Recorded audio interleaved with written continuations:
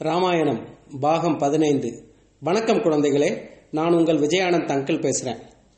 ராமனுக்கு அரசனா முடிசூட்டுறது அப்படின்னு முடிவான செய்தி தெரிஞ்சு மக்கள் எல்லாம் கோலாகலமா கொண்டாடிக்கிட்டு இருந்தாங்க. ராமனுடைய தாயான கௌசல்யா சுமித்ராவை கூட்டிக்கிட்டு கோயிலுக்கு சாமி கும்பிட போயிருந்தா. வசிஷ்ட முனிவர் ராமனுக்கு பட்டாபிஷேகம் பண்றதுக்கு எல்லா விதமான ஏற்பாடுகளையும் செஞ்சுக்கிட்டு இருந்தாரு. இந்த சந்தோஷமான செய்திய கைகேயி கிட்ட சொல்றதுக்காக தசரத சக்கரவர்த்தி கைகேயியோட மாளிகைக்கு வந்துகிட்டு இருந்தாரு. கைகேயி தன்னுடைய தலையில பெரிய இடிய தூக்கி போட போறா அப்படிங்கிற தகவல் தசரத சக்கரவர்த்திக்கு சுத்தமா தெரியாது. சென்ற பாகத்துல என்ன நடந்ததுன்னு உங்களுக்கு ஞாபகம் இருந்திருக்கும்னு நினைக்கிறேன். கூனி அப்படின்னு சொல்லப்படுற மந்தரை கிழவி கைகேயிக்கு இல்லாததும் பொல்லாததும் சொல்லி கொடுத்து ராமனை அரசனாக்க கூடாது, அவனை காட்டுக்கு அனுப்பணும், மாறாக பரதனை தான் அரசனாக்கணும் அப்படின்னு சொல்லி 2 வரங்களை கேட்க சொல்லி கைகேயியை தூண்டி விட்டுருந்தா. கைகேயும் தன்னுடைய ஆடை ஆபரணங்கள் எல்லாத்தையும் களைச்சி போட்டுட்டு ஒரு கருப்பு சேலையை கட்டிக்கிட்டு தசரத சக்கரவர்த்தி வரும்போது அவர்கிட்ட நாம எப்படியாவது 2 வரங்களை வாங்கிடணும் அப்படின்றதுக்காக பரிதாபமா தரையில படுத்து அழுதுகிட்டு இருந்தா.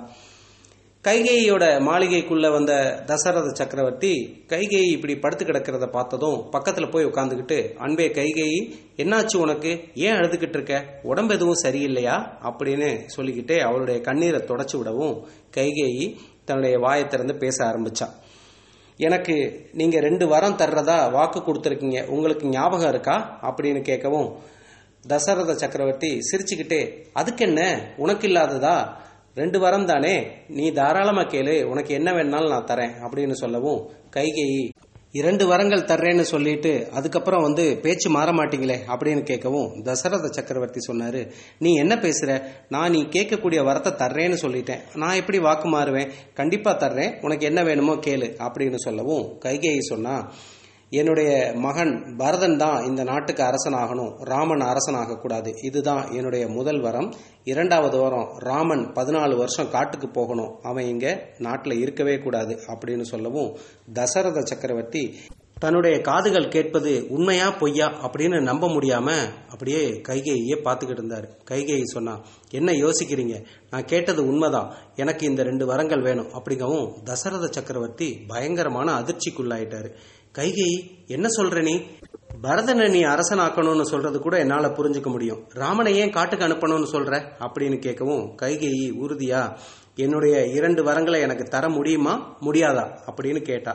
அதுக்கு தசரத சக்கரவர்த்தி சொன்னாரு, இங்க பாருமா, உன்னுடைய கோரிக்கையில கொஞ்சம் கூட நியாயம் இல்லை, பரதனை வேணா அரசன் ஆக்கிடலாம், நான் சொன்னா ராமன் கேட்டுக்குவான், அதெல்லாம் பிரச்சனை கிடையாது, ஆனா அவனை ஏன் காட்டுக்கு அனுப்பணும்னு சொல்ற, அதுல உனக்கு என்ன கிடைக்க போகுது அப்படின்னு சொல்லவும் கைகேயி மறுபடி தன்னுடைய முகத்துல உணர்ச்சிகளே காட்டாம, என்னுடைய 2 வரங்களை தர முடியுமா முடியாதா அப்படின்னு கேட்டா. தன்னுடைய 3 மனைவிகள்ல கைகேயி மேலதான் தசரத சக்கரவர்த்தி ரொம்ப அன்பு வச்சிருந்தாரு. அப்படிப்பட்ட கைகேயி தன்னை பார்த்து இந்த மாதிரி கேட்கறது அவருக்கு ரொம்பவே அதிர்ச்சியா இருந்தது. ஆரம்பத்துல கைகேயி ஏதோ விவரம் புரியாம சொல்றா, நாம சொன்னா புரிஞ்சுக்குவா அப்படின்னு நினைச்சு பேசின தசரத சக்கரவர்த்திக்கு அவளுடைய வார்த்தையில இருந்த உறுதியும் அவளுடைய முகத்துல தெரிஞ்ச அந்த முக பாவனையும் அவளுடைய பிடிவாதமும் ரொம்பவே புதுமையா இருந்தது. அதை பார்த்து உண்மையிலே அவர் மிரண்டு போயிட்டாரு. நிஜமாலுமே நம்ம கிட்ட பேசிக்கிட்டு இருக்கிறது கைகேயி தானா, இல்ல அவளுக்குள்ள ஏதாவது பேய் பிசாசுதுக புகுந்துருச்சா அப்படின்னு சொல்லி தன்னையே நம்ப முடியாம பாத்துக்கிட்டு இருந்த தசரத சக்கரவர்த்தி ரொம்பவே அதிர்ச்சியாகி அப்படியே மயக்கம் போட்டு கீழே விழுந்துட்டாரு.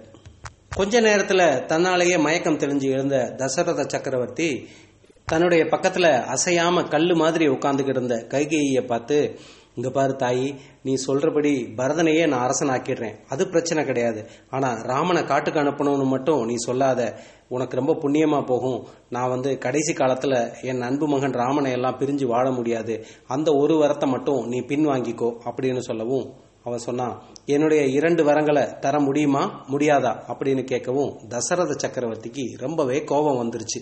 தன்னுடைய இடுப்புல இருக்க வாழை உருவி இவளை ஒரே வெட்டா வெட்டி கொன்னுடலாமா அப்படின்னு யோசிச்சவரு அடுத்த நொடியே என்ன யோசிச்சாருன்னா, கொடுத்த வாக்க காப்பாத்தாம போன பழிச்சொல் தன் மேல வந்துரும், அதனால அப்படி செய்யறது தப்பு, இவகிட்ட கெஞ்சிதான் தன்னுடைய வழிக்கு கொண்டு வரணும் அப்படின்னு சொல்லிட்டு படார்னு அவருடைய காலில் விழுந்து கெஞ்ச ஆரம்பிச்சாரு. இங்க பாரு தாயே, உனக்கு 2 வரம் தர்றேன்னு நான் ஏற்கனவே வாக்கு கொடுத்துட்டேன். உனக்கு அந்த வரங்கள் 2ஐயும் தராம போனா நான் பாவச்சொல்லுக்கு ஆளாயிடுவேன். அதனால உனக்கு கண்டிப்பா அந்த வரத்தை நான் தரத்தான் வேணும். அப்படி நான் தந்தேன் அப்படின்னா ராமன் காட்டுக்கு போக வேண்டியிருக்கும். ராமன் காட்டுக்கு போனா அவனுடைய பிரிவு தாங்காம நான் செத்து போயிடுவேன். அதனால கணவனை கொன்ற பழி உனக்கு வரும். அதனால தயவு செய்து இந்த 2 வரங்கள்ல முதல் வரத்தை நிறைவேற்றி வைக்கிறேன். 2வது வரமான ராமனை காட்டுக்கு அனுப்பணும் அப்படிங்கறத மட்டும் நீ திரும்ப எடுத்துக்கோ அப்படின்னு கெஞ்சினாரு. கைகேயி கல் போன்ற தன்னுடைய மனசை வச்சுக்கிட்டு என்னுடைய 2 வரங்களை தர முடியுமா முடியாதா அப்படின்னு கேட்கவும் தசரத சக்கரவர்த்தி தன்னுடைய விதியை நினைச்சு நொந்துகிட்டு ஓன்னு கதறி அழுக ஆரம்பிச்சாரு. கொஞ்ச நேரத்துல மறுபடியும் மயக்கம் போட்டு கீழே விழுந்துட்டாரு. இப்படி அன்று இரவு முழுக்க தசரத சக்கரவர்த்தி மயக்கம் போட்டு கீழே விழுகிறதும் அப்புறம் விழிச்சு பார்த்து கைகேயி கிட்ட கெஞ்சிருதுமா அன்னைக்கு இரவு முழுக்க கழிஞ்சு போச்சு. விடிஞ்ச பிறகு ராமனுக்கு பட்டாபிஷேகம் பண்றதுக்கு எல்லா ஏற்பாடுகளையும் பண்ணிக்கிட்டு இருந்த வசிஷ்ட முனிவர் சுமந்திரரை கூப்பிட்டு, நீங்க கைகேயியோட மாளிகைக்கு போய் தசரத சக்கரவர்த்தியை கூட்டிக்கிட்டு வாங்க, நேரம் ஆயிடுச்சு அப்படின்னு சொல்லவும் சுமந்திரர் ஒரு தேரை எடுத்துக்கிட்டு தசரத சக்கரவர்த்தியை அழைச்சிக்கிட்டு போறதுக்காக கைகேயியோட மாளிகைக்கு வந்தாரு. வாசல்ல அவரை வரவேற்ற கைகேயி, நான் ராமனை பார்க்கணும், உடனே போய் ராமனை கூட்டிக்கிட்டு வாங்க அப்படின்னு சொல்லவும் சுமந்திரர் என்ன நினைச்சாருன்னா, ராமன் பட்டாபிஷேகம் பண்றதுக்கு முன்னாடி கைகேயி அவனை கூப்பிட்டு வாழ்த்த போறா அப்படின்னு சொல்லி சந்தோஷமா ராமனுடைய மாளிகைக்கு கிளம்பி போய் ராமனை அழைச்சு கொண்டு வந்து கைகேயி முன்னாடி நிறுத்தினாரு. ராமனும் ரொம்பவே சந்தோஷமா தன் மேல ரொம்ப பாசம் வச்சிருக்கக்கூடிய சித்தியான கைகேயி தன்னை ஆசீர்வதிக்க தான் கூப்பிட்டு இருக்காங்க அப்படின்னு சொல்லி ரொம்ப சந்தோஷமா வந்து கைகேயியோட காலில் விழுந்து எழுந்து நின்னாரு. அப்ப கைகேயி சொன்னா, உன்னுடைய தந்தை உனக்கு 2 கட்டளைகள் இட்டு இருக்கிறாரு. அந்த 2 கட்டளைகளையும் நானே சொல்லவா இல்ல உங்க அப்பா வாயால நீ கேட்கணுமா அப்படின்னு கேட்கவும் ராமன் ரொம்ப பணிவா, நீங்களே சொல்லுங்க தாயே, நீங்க சொன்னா என்ன அப்பா சொன்னா என்ன, 2மே ஒண்ணுதான் அப்படின்னு சொல்லவும் கைகேயி சொன்னா, இந்த நாட்டுக்கு அரசனாக போறது நீ கிடையாது, என்னுடைய மகன் பரதன் தான். நீ 14 வருஷம் காட்டுக்கு போகணும். இதுதான் உன்னுடைய தந்தையின் 2 கட்டளைகள் அப்படின்னு சொல்லவும் ராமன் தன்னுடைய புன்னகை மாறாமல் அப்படியே ஆகட்டும் தாயே அப்படின்னு சொல்லி கைகேயி காலில் விழுந்து ஆசீர்வாதம் வாங்கிக்கிட்டு வேகமா போய் தேர்ல ஏறி தன்னுடைய மாளிகைக்கு திரும்பி வந்துட்டாரு. வந்தவர் தன்னுடைய அம்மாவான கௌசல்யா கிட்ட இந்த விஷயத்தை எப்படி சொல்றது அப்படின்னு யோசிச்சுக்கிட்டே இருந்தாரு. அப்படி யோசிச்சுக்கிட்டு இருந்தவர் மெதுவா தன்னுடைய தாயான கௌசல்யா கிட்ட வந்து, அம்மா, நான் உங்ககிட்ட ஒரு விஷயம் சொல்லுவேன், அதை நீங்க பொறுமையா கேட்கணும் அப்படின்னு சொன்னாரு. இப்படி ராமன் தயங்கிக்கிட்டே கேட்கறத பார்த்து குழப்பமான கௌசல்யா, சொல்லுப்பா அப்படின்னு கேட்கவும் ராமன் சொன்னாரு, இந்த நாட்டை ஆள்றதுக்கான தகுதி என்னை விட அதிகமா தம்பி பரதனுக்கு இருக்கிறதுனால தம்பி பரதனை அரசனாக்கணும்னு அப்பா முடிவு பண்ணியிருக்காங்க அப்படின்னு சொல்லவும் கௌசல்யா ரொம்ப சந்தோஷமாகி, அப்படியா, உன்னை காட்டிலும் சிறந்தவன் பரதன் தான், அவன் இந்த நாட்டுக்கு அரசன் ஆகிறது சந்தோஷமான விஷயம் தானே, நல்ல செய்தி அப்படின்னு சொன்னான். அப்போ ராமன் சொன்னாரு, நான் இன்னொரு விஷயத்தையும் சொல்ல போறேன் அப்படின்னு சொல்லவும் கௌசல்யா, ஏப்பா தயங்குற, சும்மா சொல்லு அப்படின்னு சொல்லவும் ராமன் சொன்னாரு, அப்பா இன்னொரு கட்டளையும் இட்டிருக்காங்க, நான் 14 வருஷம் காட்டுக்கு போய் வனவாசம் செஞ்சு வரணும்னு சொல்லியிருக்காங்க அப்படின்னு சொல்லவும் கௌசல்யாவுக்கு ரொம்பவே அதிர்ச்சி ஆகி போச்சு. ஏன் உன்னுடைய தந்தை இப்படி ஒரு கட்டளை இட்டாரு, 14 வருஷம் நீ காட்டுக்கு போய் வனவாசம் செய்ய வேண்டிய அவசியம் என்ன வந்துடுச்சு, வா கேட்டுடலாம் அப்படின்னு சொல்லி தசரத சக்கரவர்த்தியை சந்திக்கிறதுக்காக கைகேயியோட மாளிகைக்கு வேகமா வந்தாங்க. வந்தா தசரத சக்கரவர்த்தி ரொம்ப ஆபத்தான நிலைமையில படுத்த படுக்கையா கிடந்தாரு. பக்கத்திலே கைகேயி உட்கார்ந்திருந்தா. நடந்தது எல்லாத்தையும் புரிஞ்சுக்கிட்ட கௌசல்யா கைகேயி கிட்ட எவ்வளவோ கெஞ்சி பார்த்தாங்க. என்னுடைய மகன் ராமனை காட்டுக்கு அனுப்ப வேண்டிய அவசியம் என்ன வந்தது, அவன் உன் மகனுக்கு எந்த தீங்கும் செய்ய மாட்டான், அவன் இங்கே இருக்கட்டும் அப்படின்னு எவ்வளவோ கெஞ்சி பார்த்தாங்க. கைகேயி அதை காதுல போட்டுக்கவே இல்லை. அப்போ கௌசல்யா வாய் விட்டு கத்தி கதறி அழுக ஆரம்பிச்சாங்க. அவங்க கதறி அழுகிற சத்தம் அங்க வசிஷ்ட முனிவருக்கு கேட்டது. ராமன் பட்டாபிஷேகம் பண்றதுக்கான எல்லா ஏற்பாடுகளையும் செஞ்சுக்கிட்டு இருந்தார் இல்லையா, அந்த வசிஷ்ட முனிவருக்கு கௌசல்யா கத்தி கதறி அழுகிற சத்தம் கேட்டு அவரே நேரடியா கிளம்பி அங்க வந்தாரு. நடந்தது எல்லாத்தையும் கேட்டு தெரிஞ்சுக்கிட்ட வசிஷ்ட முனிவர் கைகேயி மேல ரொம்பவே கோவப்பட்டாரு. இந்த கோசல நாட்டுல மக்கள் மட்டுமில்ல, விலங்குகள் கூட, அவ்வளவு ஏன் பறவைகள் புழு பூச்சிகள் கூட சந்தோஷமா இருக்கணும் அப்படின்னு நினைக்கக்கூடிய அரசர் தசரத சக்கரவர்த்திக்கு நீ இந்த மாதிரி ஒரு கஷ்டத்தை கொடுத்துட்ட. இது மாதிரி ஒரு கஷ்டத்தை தாங்கிக்கிட்டு அவரால் கண்டிப்பா உயிரோட இருக்க முடியாது. அவருக்கு ஏதாவது ஒன்று ஆச்சுன்னா அந்த பழிச்சொல் உனக்கு தான் வரும். அப்படி இல்லாம ஏற்கனவே அவர் உயிரை 2 முறை நீ காப்பாத்திருக்க, இந்த முறையும் நீ கொஞ்சம் விட்டு கொடுத்த அப்படின்னா அவருடைய உயிரை 3வது முறையா காப்பாத்தின புண்ணியம் உனக்கு வந்து சேரும். அதனால உனக்கு நீங்கா புகழ் கிடைக்கும். தயவு செய்து நீ உன்னுடைய 2வது வரத்தை மட்டும் பின்வாங்கிக்கோ அப்படின்னு வசிஷ்ட முனிவர் எவ்வளவோ எடுத்து சொன்னாரு. ஆனா கைகேயி தன்னுடைய பிடிவாதத்திலிருந்து கொஞ்சம் கூட இறங்கி வர்றதா இல்ல. அப்போ தசரத சக்கரவர்த்தி தட்டு தடுமாறி எழுந்து உக்காந்தாரு. அவர் சொன்னாரு, இது நடக்கும்னு எனக்கு முன்னாடியே தெரியும். நான் ஏற்கனவே ஒரு சாபத்தை வாங்கி வச்சிருக்கேன். அந்த சாபத்தின்படி என்னுடைய மகனை பிரிஞ்சு கடைசி காலத்துல வேதனையில நான் சாகணும் அப்படிங்கிறது தான் எனக்கு கிடைச்ச சாபம் அப்படின்னு சொல்லவும் எல்லாரும் தசரத சக்கரவர்த்திய ஆச்சரியமா பார்த்தாங்க. அப்பதான் தசரத சக்கரவர்த்தி பல வருடங்களுக்கு முன்பு தனக்கு எப்படி அந்த சாபம் வந்தது அப்படிங்கிறத சொல்ல ஆரம்பிச்சாரு. பல வருடங்களுக்கு முன்பு தசரத சக்கரவர்த்தி ஒரு முறை காட்டுக்கு வேட்டையாட போயிருந்தாரு. காட்டுக்கு வேட்டையாட போன தசரத சக்கரவர்த்திக்கு எந்த விலங்குமே கையில சிக்கல. அப்ப அவரு ஒரு குளத்தங்கரைக்கு வந்து சேர்ந்தாரு. அந்த குளத்தங்கரைக்கு எப்படியும் ஏதாவது ஒரு மிருகம் தண்ணி குடிக்க வரும், அந்த மிருகத்தை நம்ம வேட்டையாடலாம் அப்படின்னு சொல்லி ஒரு புதர் மறைவுல ஒளிஞ்சுக்கிட்டு இருந்தாரு. அப்போ கொஞ்ச நேரத்துல அந்த குளத்துல டப டப டப டப டபன்னு சத்தம் வந்துச்சு. அந்த சத்தத்தை கேட்டதும் தசரத சக்கரவர்த்தி என்ன நினைச்சாரு அப்படின்னா, ஏதோ ஒரு மிருகம் வந்துதான் தண்ணி குடிக்குது அப்படின்னு நினைச்சுக்கிட்டு அந்த திசையை நோக்கி அம்ப செலுத்தினாரு. எந்த திசையில சத்தம் வருதோ அந்த திசையில அம்ப செலுத்தி வேட்டையாடக்கூடியதுல கை தேர்ந்தவர் தசரத சக்கரவர்த்தி. அப்படி அவர் அது என்ன மிருகம் அப்படின்னு பார்க்காமலே அவர் அம்பு விட்ட திசையில போய் அம்பு பாஞ்சதும் ஒரு அலறல் சத்தம் கேட்டது. அந்த அலறல் சத்தத்துக்கு சொந்தக்காரர் மிருகம் அல்ல, ஒரு மனிதன். தான் அம்பு விட்ட திசையில மிருகத்தோட சத்தத்தை எதிர்பார்த்து காத்துக்கிட்டு இருந்த தசரத சக்கரவர்த்திக்கு மனிதனோட அலறல் சத்தத்தை கேட்டதும் ரொம்பவே திடுக்கிட்டு போச்சு. ஐயோ, நாம அம்பு விட்டது யாரோ ஒரு மனுஷன் மேல பாஞ்சிருச்சு அப்படின்னு சொல்லி வேகமா அந்த இடத்துக்கு ஓடி வந்து பார்த்த தசரத சக்கரவர்த்திக்கு ரொம்ப அதிர்ச்சியா போச்சு. அங்கே ஒரு இளைஞன் தான் தண்ணி பிடிக்கிறதுக்காக கொண்டு வந்த சுரக்குடுவையை போட்டுட்டு வழியில துடிச்சுக்கிட்டு இருந்தான். சுரக்குடுவை அப்படின்னா அது சுரக்காய் இருக்கு இல்லையா, சுரக்காய் சமையலுக்கு பயன்படுத்தக்கூடிய அந்த சுரக்காய். அதை பார்த்தீங்கன்னா பாட்டில் கார்டன் சொல்லுவாங்க. அதை பார்த்தா பாட்டில் மாதிரியே இருக்கும்.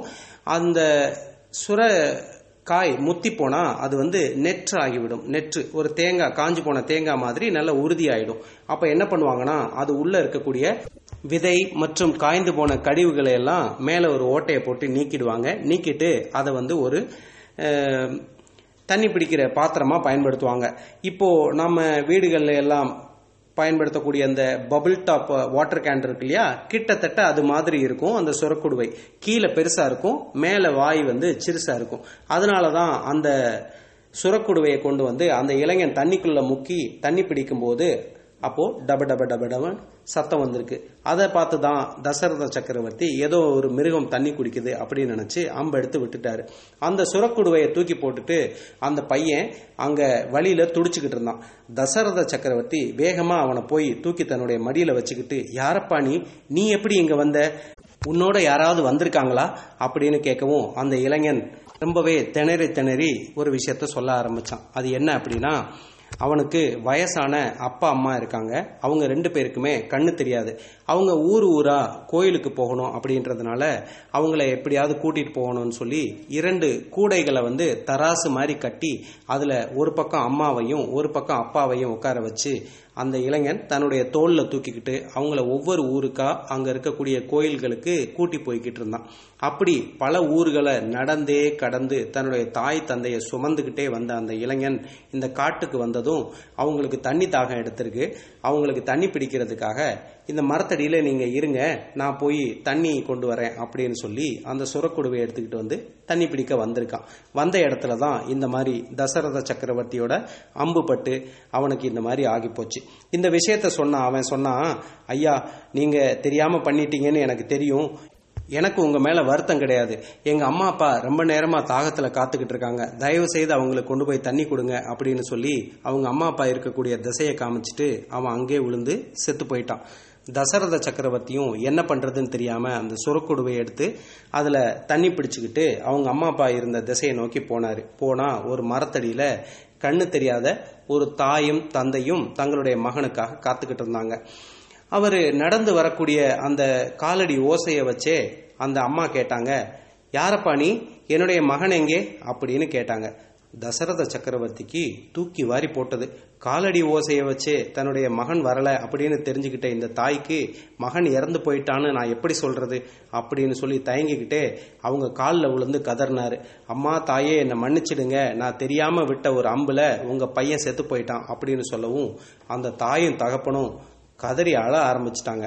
அவங்க 2 பேரும் தசரத சக்கரவர்த்திக்கு ஒரு சாபம் கொடுத்துட்டாங்க.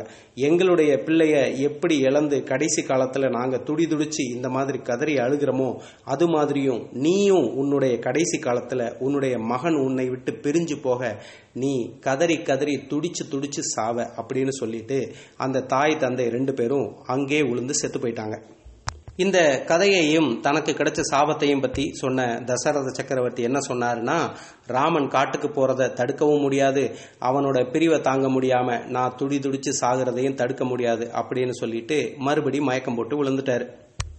நடக்க போறது எதையும் நம்மளால மாத்த முடியாது அப்படின்னு தெரிஞ்சுக்கிட்ட ராமனுடைய தாயான கௌசல்யா அங்கிருந்து கதறி அழுதுகிட்டே தன்னுடைய மாளிகைக்கு திரும்ப வந்துட்டா.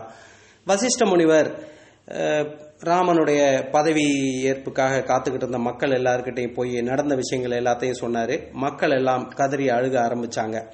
தன்னுடைய தாயான கௌசல்யா கிட்ட விஷயத்த சொன்ன ராமர் என்ன பண்ணாருன்னா, அதுக்கு பிறகு கிளம்பி லக்ஷ்மணனோட அம்மாவான சுமித்ராவோட மாளிகைக்கு போய் நடந்த விஷயங்கள் எல்லாத்தையும் சொல்லிட்டு அவங்க கிட்ட ஆசீர்வாதம் வாங்கிட்டு காட்டுக்கு போகணும் அப்படின்றதுக்காக சுமித்ரா கிட்ட விஷயத்த சொன்னாரு. அங்க இருந்த லக்ஷ்மணனுக்கு ரொம்பவே கோபம் வந்துருச்சு. ராமன் மேல அளவு கடந்த அன்பும் மரியாதையும் வச்சிருந்த லக்ஷ்மணன் என்ன சொன்னான் அப்படின்னா, யார் உங்க பதவியை தடுக்க வந்தது? உங்களை அரசனாக்க கூடாதுன்னு சொல்றதுக்கான உரிமை கைகேயி தாய்க்கு எப்படி வந்தது? யார் எதிர்த்து நின்னாலும் சரி அவங்க எல்லாத்தையும் தவிடு பொடி ஆக்கிட்டு உங்களை அரசனாக்க வேண்டியது என்னுடைய பொறுப்பு அப்படின்னு சொல்லி கோபாவேசமா பேசிக்கிட்டு தெருவில் இறங்கி வேகமா கைகேயியோட மாளிகையை நோக்கி நடக்க ஆரம்பிச்சான். அப்போ பதறி போன ராமன் பின்பற்றி போய் லக்ஷ்மணன் கிட்ட என்ன சொன்னாருன்னா, தம்பி நீ இந்த மாதிரி பண்றது கொஞ்சம் கூட நல்லா இல்ல. இந்த மாதிரி ஒரு கட்டளையை இட்டது வேற யாரும் கிடையாது, நம்மளை பெற்ற தகப்பன். அவருடைய விருப்பத்திற்கு மாறா நடக்கிறதுக்கு நாம யாருக்கும் உரிமை கிடையாது. அப்பா சொல்றது எப்படி இருந்தாலும் அதை நம்ம ஏத்துக்கிட தான் வேணும். நான் காட்டுக்கு போறது நடக்க தான் போகுது. பரதன் அரசனாக தான் போறான். இதை மாற்றி தயவு செய்து நம்முடைய தந்தைக்கும் தாய்களுக்கும் எந்த சங்கடத்தையும் உண்டாக்கிறாத அப்படின்னு சொல்லி ராமன் சொல்லவும் லக்ஷ்மணனுக்கு தங்களுடைய தந்தையின் சொல்லை தட்டக்கூடாது அப்படிங்கிறது புரிஞ்சதும் கோபம் தணிந்தது. அப்ப கொஞ்ச நேரத்துல கைகையை கொடுத்து விட்ட மர உரிய கொண்டு வந்து ராமன் கிட்ட கொடுத்தாங்க. மர உரி அப்படின்னா இந்த காட்டுல இருக்கக்கூடியவங்க முனிவர்கள் எல்லாரும் அணியக்கூடிய ஒரு உடைதான் மர உரி. அதாவது மரத்தினுடைய நார்களையும் மரப்பட்டைகளையும் வைத்து செய்யக்கூடிய ஒரு ஆடை தான் மர உரி. அந்த ஆடையை உடுத்திக்கிட்டு ராமன் காட்டுக்கு கிளம்பவும் பின்னாடியே லக்ஷ்மணனும் கிளம்பினான். அப்போ ராமன் சொன்னாரு, நீ எதுக்கப்பா வர? நீ இங்க இருந்து அம்மா அப்பாவை பாத்துக்கோ, நான் மட்டும் காட்டுக்கு போறேன் அப்படின்னு சொல்லவும் லக்ஷ்மணன் இல்ல நான் உங்க கூட தான் வருவேன் அப்படின்னு சொல்லி கிளம்பினான். அப்போ லக்ஷ்மணனோட அம்மாவான சுமித்ரா என்ன சொன்னா அப்படின்னா, மகனே லக்ஷ்மணா, நீ அண்ணன் ராமனை விட்டு ஒரு கணம் கூட பிரியக்கூடாது. அவனுக்கு ஏதாவது ஆபத்து வந்ததுன்னா உன்னுடைய உயிரை கொடுத்தாவது அவனை காப்பாற்றணும். அதுதான் உன்னுடைய கடமை. அவனை விட்டு நீ ஒரு கணம் கூட பிரியக்கூடாது அப்படின்னு சொன்னான். உடனே லக்ஷ்மணனும் சரி தாயே அப்படின்னு சொல்லிட்டு ராமன் கூட கிளம்பினான். ராமன் நேரா தன்னுடைய மாளிகைக்கு போய் சீதையை பார்த்து நடந்த விஷயங்களை எல்லாத்தையும் சொல்லிட்டு நான் காட்டுக்கு கிளம்புறேன் அப்படின்னு சொல்லவும் சீதை சொன்னாங்க, நானும் உங்க கூட தான் வருவேன், நான் மட்டும் இங்க இருந்து என்ன பண்ண போறேன் அப்படின்னு சொல்லவும் ராமன் சொன்னாரு, அரண்மனையில ரொம்ப வசதியா வாழ்ந்த நீ காட்டுக்கு வந்து என்ன பண்ண போற? கல்லு முள்ளும் நிறைந்த அந்த காட்டுல உன்னால நடக்க கூட முடியாது அப்படின்னு சொல்லவும் சீதை சொன்னாங்க, நீங்க இருக்கக்கூடிய இடம்தான் எனக்கு அயோத்தி, நான் மட்டும் இங்க இருக்க முடியாது, கண்டிப்பா நான் உங்க கூட தான் வரப்போறேன் அப்படின்னு சொல்லவும் ராமன் மறுக்காம லக்ஷ்மணனோட சேர்த்து சீதையும் கூட்டிக்கிட்டு கிளம்பினாரு. ராமன், லக்ஷ்மணன், சீதை 3 பேரும் கிளம்புறத பார்த்ததும் ராமனோட அம்மாவான கௌசல்யா நானும் உன் கூட தான் வரப்போறேன் அப்படின்னு சொல்லவும் ராமன் சொன்னாரு, அம்மா நீங்க இந்த நேரத்துல எங்க கூட வர்றது சரி கிடையாது. அப்பாவுக்கு உடம்பு சரியில்லை, அவர் படுத்த படுக்கையா இருக்காரு. நீங்க இங்க இருந்து அப்பாவுக்கு ரொம்ப ஆறுதலா இருக்க வேண்டியது கட்டாயம். அதனால தயவு செய்து நீங்க இங்கே இருங்க அப்படின்னு சொல்லி தன்னுடைய அம்மாவான கௌசல்யாவை விட்டுட்டு தம்பி லக்ஷ்மணனையும் மனைவி சீதையையும் கூட்டிக்கிட்டு அங்க இருந்து கிளம்பினான். இப்படி ராமன், லக்ஷ்மணன், சீதை 3 பேரும் அயோத்தி நகரத்தை விட்டு காட்டை நோக்கி நடக்க ஆரம்பிக்கும் போது அந்த அயோத்தி நகரத்தில் இருந்த அத்தனை மக்களும் தங்களுடைய பிள்ளைகளை காட்டுக்கு போறதா நினைச்சு ரொம்ப கதறி கதறி அழுதுகிட்டே பின்னாடியே போக ஆரம்பிச்சாங்க. மொத்த அயோத்தி நகரமும் ராமன், லக்ஷ்மணன், சீதை பின்னாடி நடந்து காட்டை நோக்கி செல்ல ஆரம்பித்தது. அதுக்கு பிறகு என்ன நடந்தது அப்படிங்கிறத நாம அடுத்த பாகத்துல பார்க்கலாம். சரி குழந்தைகளே, இந்த ராமாயணத்தின் 15ஆம் பாகம் உங்களுக்கு ரொம்ப பிடிச்சிருக்கும்னு நினைக்கிறேன். பிடிச்சிருந்தா உங்களுடைய நண்பர்களுக்கு சொல்லுங்க. உங்களுடைய நண்பர்களும் இது போன்று தொடர்ந்து ராமாயணத்தை கேட்கணும் அப்படின்னு நினைச்சாங்க அப்படின்னா நம்முடைய தமிழ் ஸ்டோரிஸ் ஃபார் கிட்ஸ் அப்படிங்கிற சேனல்ல ராமாயணம் மற்றும் நூற்றுக்கணக்கான கதைகள் இருக்கு. அது எல்லாத்தையும் உங்களுடைய நண்பர்கள் எப்படி கேட்கறது அப்படின்னா பிளே ஸ்டோர்ல போய் பாட்பீன் PODBEAN அல்லது காஸ்ட் பாக்ஸ் CASTBOX இந்த 2 ஆப்ல ஏதோ ஒரு ஆப்பை டவுன்லோட் செஞ்சு அதுல இருந்து தமிழ் ஸ்டோரிஸ் ஃபார் கிட்ஸ் அப்படிங்கிற நம்மளுடைய சேனலை தேடி எடுத்து ஃபாலோ அல்லது சப்ஸ்கிரைப் பண்ணா அவங்களாலையும் தொடர்ந்து இந்த கதைகளை கேட்க முடியும் அப்படிங்கிற தகவலை அவங்களுக்கு சொல்லுங்க. நன்றி, வணக்கம்.